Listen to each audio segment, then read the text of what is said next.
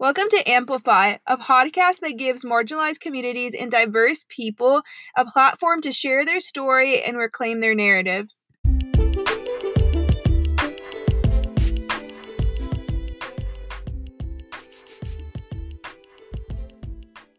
I feel like everybody should feel welcome. Everybody should feel like they're a part of the community.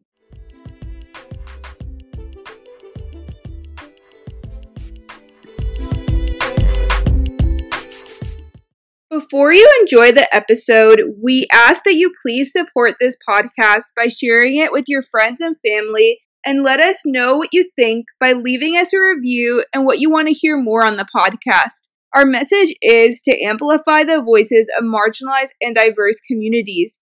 Just remember, it is most impactful when diverse people share their own narrative.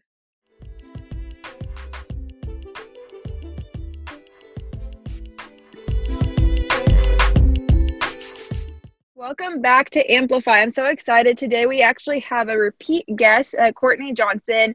And last time when we had our podcast episode, we probably talked for a while after our podcast episode about all the topics we're going to delve in today. So we figured we would come on and do another podcast episode. Courtney, it's so nice to have you on again. Thank you for having me. So can you give a little refresher for maybe the people that didn't listen to our last episode that we did together, a little bit about yourself, whatever you want to share with the audience? So yes, like you said before, my name is Courtney Johnson, and I'm the founder of Young and Established, which is a local nonprofit here in Evansville, Indiana. And our mission is to inspire the youth and young adults to be positive role models in the community. And we touched on just community things and, of course, our organization and some other topics as well. A shameful plug that if you haven't listened to that episode, make sure to go listen to the first Courtney Johnson episode in our first season of Amplify. So we're going to kind of delve into some more deeper topics this time. A lot of what we were talking about before was our experiences with racism, and really I want to touch more on your experiences. So racism has a lot of different layers. There's overt racism, there's covert racism. How has racism really shaped the type of work that you chose to do today? I wouldn't say, I don't know if it shaped it. It really, I started in Terre Haute. I think I told you that before, but then I ended up moving back home. But I just noticed that there were some things that I experienced that I didn't really understand it and didn't realize that it was racism until I got a little older. But there were just certain things that I, as far as meetings that I would go to and how certain people would say things to me, which I didn't really take it for racism at the time, but there were just little things that continued to happen. And I know you said you experienced some of those things as well. Yeah, like experiences where they're not blatantly racist, but they're kind of, I don't know, maybe some people, they kind of try to plug diverse people to achieve a certain agenda, which I really don't like.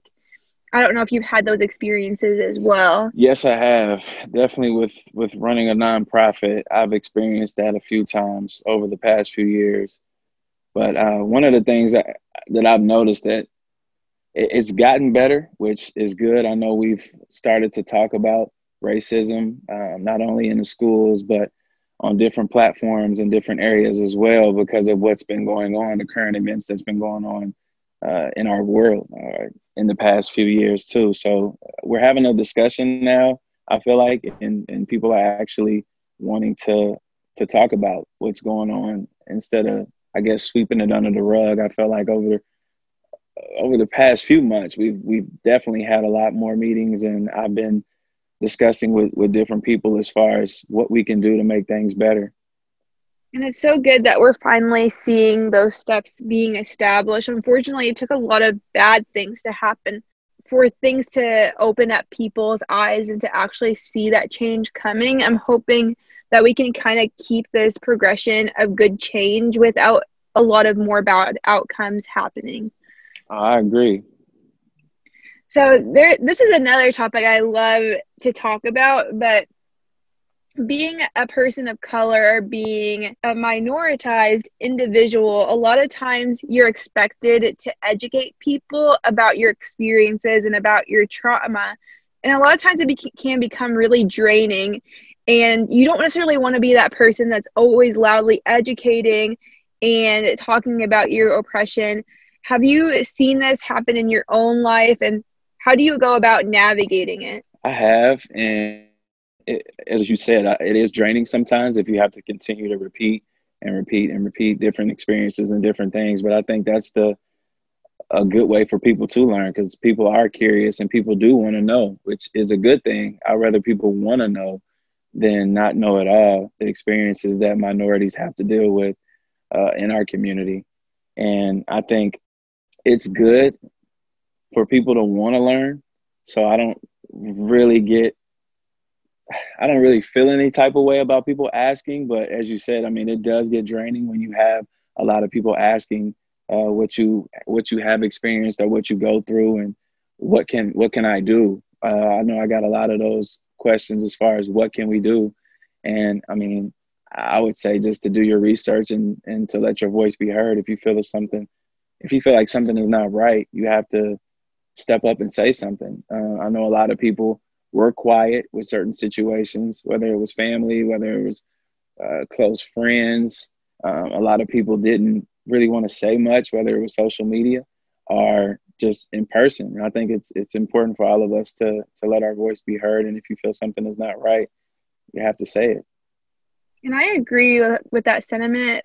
Like, I love when people ask questions. It might be the way that people approach it. For me personally, I don't know if that's a similar experience with you, but it's when people like address you. For example, when I used to work in the hospital, and I've even had these experiences outside the hospital, but it's to the point where people ask you a question, but they're like, so are you really from here? Or like those types of questions kind of get to me because it doesn't make me feel American, that I'm a part of this culture. So it's already alienating me from that person.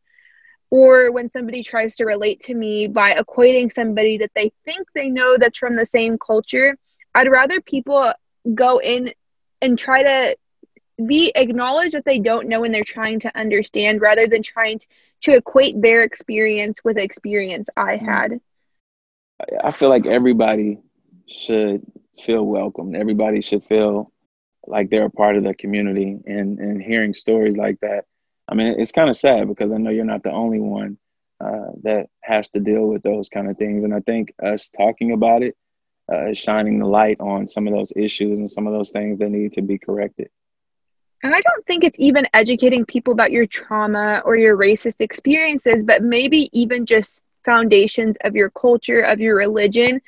And sometimes it can become draining because you feel like people always have to accommodate you. Like for me personally, as part of my religion, like I'm at the age where I'm 23 years old. Everybody that surrounds me, a lot of social events surround alcohol. And unfortunately, like, not unfortunately, because I don't want to drink alcohol, but as part of my religion, I don't drink alcohol. So I kind of abstain from going to settings that have it. So I feel like Mm-hmm. I always have to like insert myself to accommodate. And it's to the point at my age that I don't even say anything about it anymore. I just don't go to events and I feel excluded because I just don't want to keep saying it. I feel like I'm letting down people's energy because that's what they socially like to do. And so they'd have to come up with something completely new to do because I was there. Do you know what I mean? I don't know if you've experienced stuff like that where maybe something as part of your culture, something that you're not comfortable doing, that sometimes people will have to accommodate you to be a part of No, activities.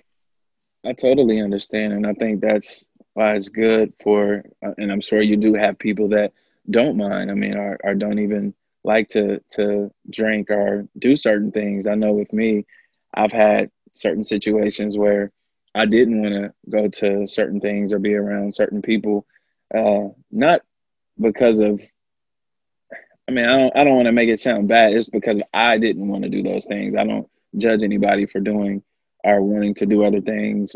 It's just something that I didn't want to do, or I didn't feel comfortable with being around. So I would just not go. And it's important for people to just accept that. And sometimes there will be people that will ask. And again, like you said, you don't want to continue to have to repeat yourself over and over and over and over to certain people. So you just won't attend the event altogether. So you don't have to explain yourself, which, I mean, I've been in events like that before where there were certain things I didn't want to do or I didn't want to be around. So I would just not go to the event altogether, or I would have to make that sacrifice where I just kind of stood in the background and had to be there for certain reasons, but just kind of let people know why I'm here, and whatever I had to do, whether it was speaking or whatever the event was, I would do what I needed to do and then leave if I needed to. Yeah, it's a very hard situation to be in. And I don't know if a lot of people realize, especially, and that kind of even holds for people that are not necessarily people of color who have, it's anybody that really has to accommodate themselves to be in a certain space, that like sometimes they may not want to participate in some activities that everyone else wants to do. So kind of transitioning more into it. So how do you think like your experiences with racism shaped you now, like how you are? I feel like I'm able to adapt to certain situations and certain things. I know before, when people would ask certain questions, I would take it personally. Now I feel like a lot of people just don't know. And I don't want to say it's my job, but sometimes I feel like it's important to correct certain people or let people know that that's not okay to ask those questions or to say those things. But I think it's definitely helped with the position that I'm in and the things that I'm doing, and to be able to just bring awareness to certain situations to not only people of color, but to people that may not understand what minorities feel when they ask certain questions or put people in certain situations that they're not comfortable in. And I think, like we said earlier, just letting people know and having those conversations, I think, has kind of turned things around for me and for others that have been involved with not only Young and Established, but some of the other projects and things that I've done. Yeah, and adding on to that, I feel like when you're a minority or you're a person of color, a lot of times, like for me, like I think it actually has made me more outspoken. If you've seen me in middle school or high school, I wasn't how I am now. I probably made like a 360 transition, but I realized that if people don't know and I'm complaining about them not knowing, then it's like I have to do something about it. I'm not just going to sit here and be like, oh my God, I hate that they don't know this about me, or they're not doing this, because a lot of times it's not even the person's fault. Sometimes I've been shared with experiences with people where there is somebody that grew up in rural America where everybody around them was white, and probably the first time they met anybody that was diverse was when they went to college. So sometimes they're a product of their environment, and that's not necessarily their fault where they grew up or what they were exposed to until they're adults, where they can make that choice for themselves of what to be exposed to. So like you said, like having those experiences, I realized not to complain all the time about people not knowing, because sometimes people are a product of their environment, and you should actually try and do something instead of just sitting around and saying, oh my God, I can't believe they don't know this. Just share it with people, and a lot of times people are going to be receptive to actually hearing that information. Yeah, and the people that are not, you can't really worry about that. There are going to be people that really just don't care to change or to know kind of the struggles and things that minorities have to deal with. So you have to take that into perspective too. Not everybody is going to be basically open to some of those changes. Yeah, I've realized that fortunately you can't change the world and change everybody's perspectives, but you try to change as much as you can. Definitely. And just do the best that you can. That's all we can do. I agree with you on that. I've been told that I try to change the world too much, and sometimes there's some stuff that's out of my capacity, that I can't change everybody's perspectives, but I'll just try to change as much as I think I can.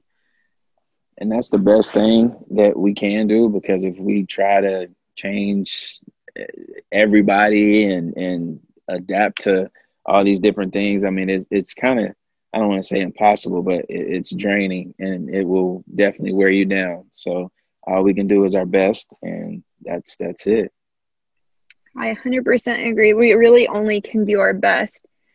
So kind of thinking about our local community a little bit, where have you seen racism in Evansville in our community? Like whatever you're comfortable with sharing about maybe experiences you've seen other people have, or your own experiences.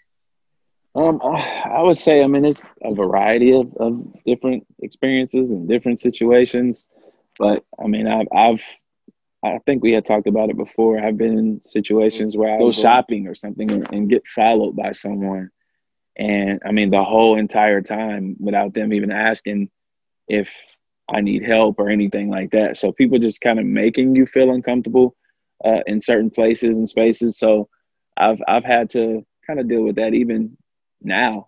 I still deal with situations like that, but it, that's the first thing that comes to mind. And other situations, it's, I would say, I don't want to say community stuff, but there's been some meetings or events that I've been to where somebody may say something that made me kind of feel like it was a little racist. And I mean, I would do my best to correct the situation.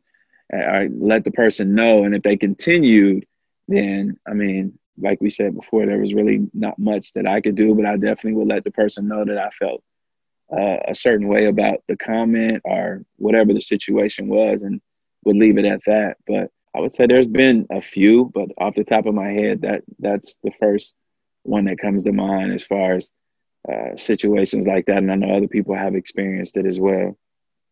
Erica, I can even account like from personal experience where I've seen a similar experience with Black people shopping. When I worked at a department store, and we had security that was within the department store, and anytime they would see maybe like a group of like Black teenagers with backpacks, they automatically assumed that they would be stealing, that to watch them extra carefully.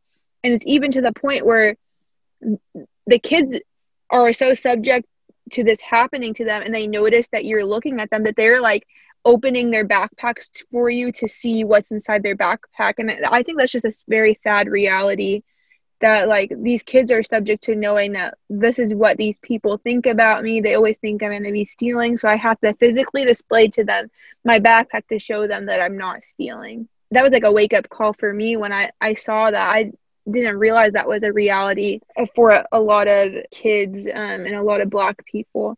Yeah, and I know several people that have experienced that, whether it's friends, families, kids that I've mentored, kids that are involved in our programs. I mean, you hear and see those situations and stories all the time. And it's like a sad reality. It's even sometimes I get even more like sad or disappointed, especially when it happens to kids. Like kids, when you're an adult, like sometimes you can internalize and sometimes let go. But like I can even remember instances when I was a kid, and you take those with you throughout your life. And I've known people like that are Muslim, for example, and they've been called by people in their school like terrorists, and they've been insulted by teachers or their administration. So it was to the point where they're internalizing that. So a lot of them are even fearful to share that they're Muslim. They usually hide the fact that they are. If they're physically not wearing like a headscarf, which is a physical display of being a Muslim, a lot of them are not going to share that they're Muslim. And that kind of made me sad that they're very scared to share that identity because of people's reaction to it. Yeah, that is sad. I mean, to hear something like that, you don't want anybody to ever feel uncomfortable or feel like they can't be themselves. And that's something that, again, it just has to change, and bringing awareness to those situations and letting people know that these things are happening. I think it's very good that we're able to at least talk about it and let people know these are things that are happening right here in our community as well. I 100% agree with that sentiment. I think it's a lot of different things that are experiencing it. Adults are experiencing, kids are experiencing it, and just to acknowledge that this is happening, and we need to take active steps to be better. So let's talk about being anti-racist. So really, to be anti-racist is to acknowledge that racism is in our society to the point where we can be implicit and we can develop our own biases towards all diverse people, but Black people and brown people specifically. So we can acknowledge that all of us are hardwired to be a little racist unconsciously sometimes, and we can take steps towards confronting our own biases and fighting racism firsthand. So what do you think there's some steps that Evansville can take to make our community anti-racist? I would say what we're doing now is talking about it and continue to talk about it, and then figure out what those next steps are, not just having a meeting and then waiting for something bad to happen to have another meeting. I think we need to put some things in place now so we're already prepared. I know we've talked about it, but now it's time to actually put some action behind some of the meetings and some of the things that we've done. So I think just to actually put a plan in place and to execute that plan and to continue to push it. I think that would be the next steps. And I know we've had several events and talks, not us, but I've been to different things where we've talked about racism and different things, but now it's time to actually put a plan in place and to actually move forward with that plan and see what happens. I think too, like you were mentioning with the conversations, is people are craving conversations. I've seen it. Last year when I went before COVID, it was like a couple of days before the whole pandemic started, I went to Bosse High School and I went to their international club, and I kind of did a stimulation of what we did for cultural communications, which, if you guys don't know, is basically an extension of my podcast. So Cultural Communications is the nonprofit and the podcast is under it. And so previously, before the pandemic, we used to do discussion panel series, but because of the pandemic, we transitioned to a digital platform. So that's why we have Amplify, which is the podcast we're talking on right now. But anyway, I did a stimulation where I had the topic and the types of questions I was discussing, and I kind of did it with the kids. And at first they were very resistant, but as the time went on, these kids were having really deep conversations. And I realized that people want discussion, but they want a safe place to have it. And they saw that with the club that we're having, with the people that were discussing it, and with just the mannerisms and everything that people were having around the discussion, that the people felt open to share their opinions and share their experiences and listen to the experiences of their classmates that have probably went through something they may not have. So, like, in my opinion, I think just having areas to facilitate conversation, and it doesn't even have to be super formal. You could have informal ones, especially in school settings, where these kids are probably craving conversation with their classmates, but they don't think they're allowed to facilitate it or allowed to share their opinions openly. So even having, like, within clubs that may discuss topics like international club in a high school or any other types of club, I think that would be a really good way to start too, is having those conversations within schools in young kids as well as older kids. No, I definitely agree with that. I think that is a great start. I mean, to actually go into the schools and talk to the younger generation is definitely something that we should do a lot more of. And I mean, I totally agree with you on that. I think a lot of times kids don't feel like they have a voice. They feel like they're always, and even when I was younger, sometimes you feel like you're a kid, you don't really have any say. And so if you provide those platforms for kids, they'll feel a little bit more empowered and more encouraged to share their voice. And that's something that we try to push as well. And I think it does work. If you give a young person opportunity to speak and let their voice be heard, 9 times out of 10, they will. I just feel, like you said, a lot of young people just don't feel like they have that platform to actually say how they feel and what's going on. Are you working on anything right now that kind of coincides with this conversation we had? And why do you find it important to do this type of work? Actually, what you had just mentioned is something that we've kind of already started at our community center. We have a time where we want to talk to our students, where it's just a safe space where you can kind of talk about what's going on and just kind of let it out. I mean, and giving the students the opportunity to just kind of say how they feel and what they're going through with racism and social justice and all the things that were going on the past few months. It kind of just hear from the kids and just let them kind of say how they feel and what they think should change and what shouldn't change. And I think you get a lot of good feedback from that. And I mean, we can even learn from, everybody can learn from someone, but just hearing from the younger generation and just kind of just seeing how they feel and how they deal with certain things is a great way for us to learn and to figure out how to change things as well. So we have different things that we're trying to put a program together, but with COVID, we're kind of just putting that on hold for now until we actually figure out the next couple of months what things are going to look like. Yeah, COVID putting a dent in everyone's plans these days, but it's allowed us to learn how to accommodate. And so I'm glad that out of COVID, I got this podcast, which is, I guess, positive thing that came out of it. But I love that you're really starting with kids. And I think kids are the most transformative. You can, like, meaning that you can really have an impact by impacting kids, and they can impact future generations. That's why I love working with kids. I love doing things with kids because they are the future generations. And so if you try to impact them, they're going to try to have that as a triple effect towards affecting future generations. And hopefully by the time their generations to come, that these conversations are very normalized and people are having them all the time. Let's hope that happens. I mean, that's definitely something that will be great for our community. I mean, to have people talking and starting with the younger generation to get them a lot more involved and let their voices, not just the younger generation, but everybody, let everybody's voice be heard that wants to speak out against certain things and situations. That's the dream. Hopefully that will happen. So kind of ending off things a little bit, what advice do you have for people who want to fight to be anti-racist? What would you recommend to them?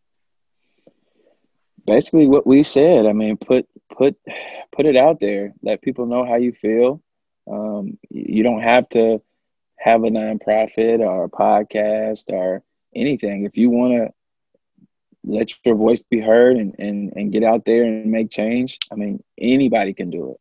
And I think that's one of the things that we should push a lot more to, as far as people feel they need to be a leader or someone in the community that has some type of status.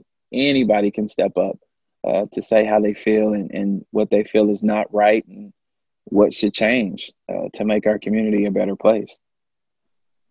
Yeah, I think people think they always have to do something big or grand to make an impact, but you can do very small active steps. You can have conversations with your family members about certain topics. You can watch a Netflix documentary. You can read a book. You can just go on Instagram and follow accounts that maybe you're not familiarized with this culture, with this group of people, but just engaging in their content and maybe learning something new each day. And I think this is a really good segue into a segment that we do called Be an Ally. So basically what this segment is about is our guests will share maybe something that they're doing this week, this month, to keep themselves educated, or that they would recommend for others to maybe look into doing to help them just grow their knowledge and to be more actively anti-racist and to be an ally with other groups of people. And I like what you said about learning something new. I feel like we all can, even us. I mean, there's so much information out there, and that's some things that are free too. I mean, books and documentaries and different things. And I think it's important to let people know sometimes when they ask me, what can I do? I send them a book. I send them a documentary or something where they can actually just research themselves, basically what's going on or any questions that they have. I mean, it's right there. I may not be the right person to answer that. So I think it's good for people to actually do their own research and look up certain books and, like you said, different accounts on whether it's Twitter or Instagram. I mean, there's so much information that is available. I think everybody can research and do that themselves too if they're looking for answers and looking for ways to change. Yeah, I always say this too with my nonprofit is my goal is to share other people's stories. I'm not necessarily an area where you can get all your information. What we love to do is share other information people are already compiling. We know we're not the epicenter of information, and we know there's so many other groups that have such good information that are more educated on topics. So we're happy to share those resources for people because there's so many different organizations that are doing such great work. And our goal is just to share personalized stories of people and just for people to hear different people's experiences. And that's what it's about. And what you're doing and your team, I mean, it's amazing. Like I always tell you, it's great to see people pushing for change and wanting our community to be a better place. And I think what you're doing is amazing. And I'm glad to be a part of it and to see your podcast and your movement continue to grow. Yeah, thank you so much for being a part of this and continuing our conversation that we had from our last podcast. So for those who hadn't listened to the last podcast or want to learn a little bit more about you and your nonprofit, where can they find you? You can actually go to our website at youngannestablished.com. And we're also, of course, on social media, Instagram, Facebook, Twitter. You can find us at Young and Established. So, yeah, if you want to get connected with our organization, reach out to us. We always are heavily involved in things in the community. And if people want to get involved with our organization and have great ideas, and we're all about it. So just reach out to us. That's awesome. Thank you so much again, Courtney, for being on. Oh, thank you for having me again. I appreciate it.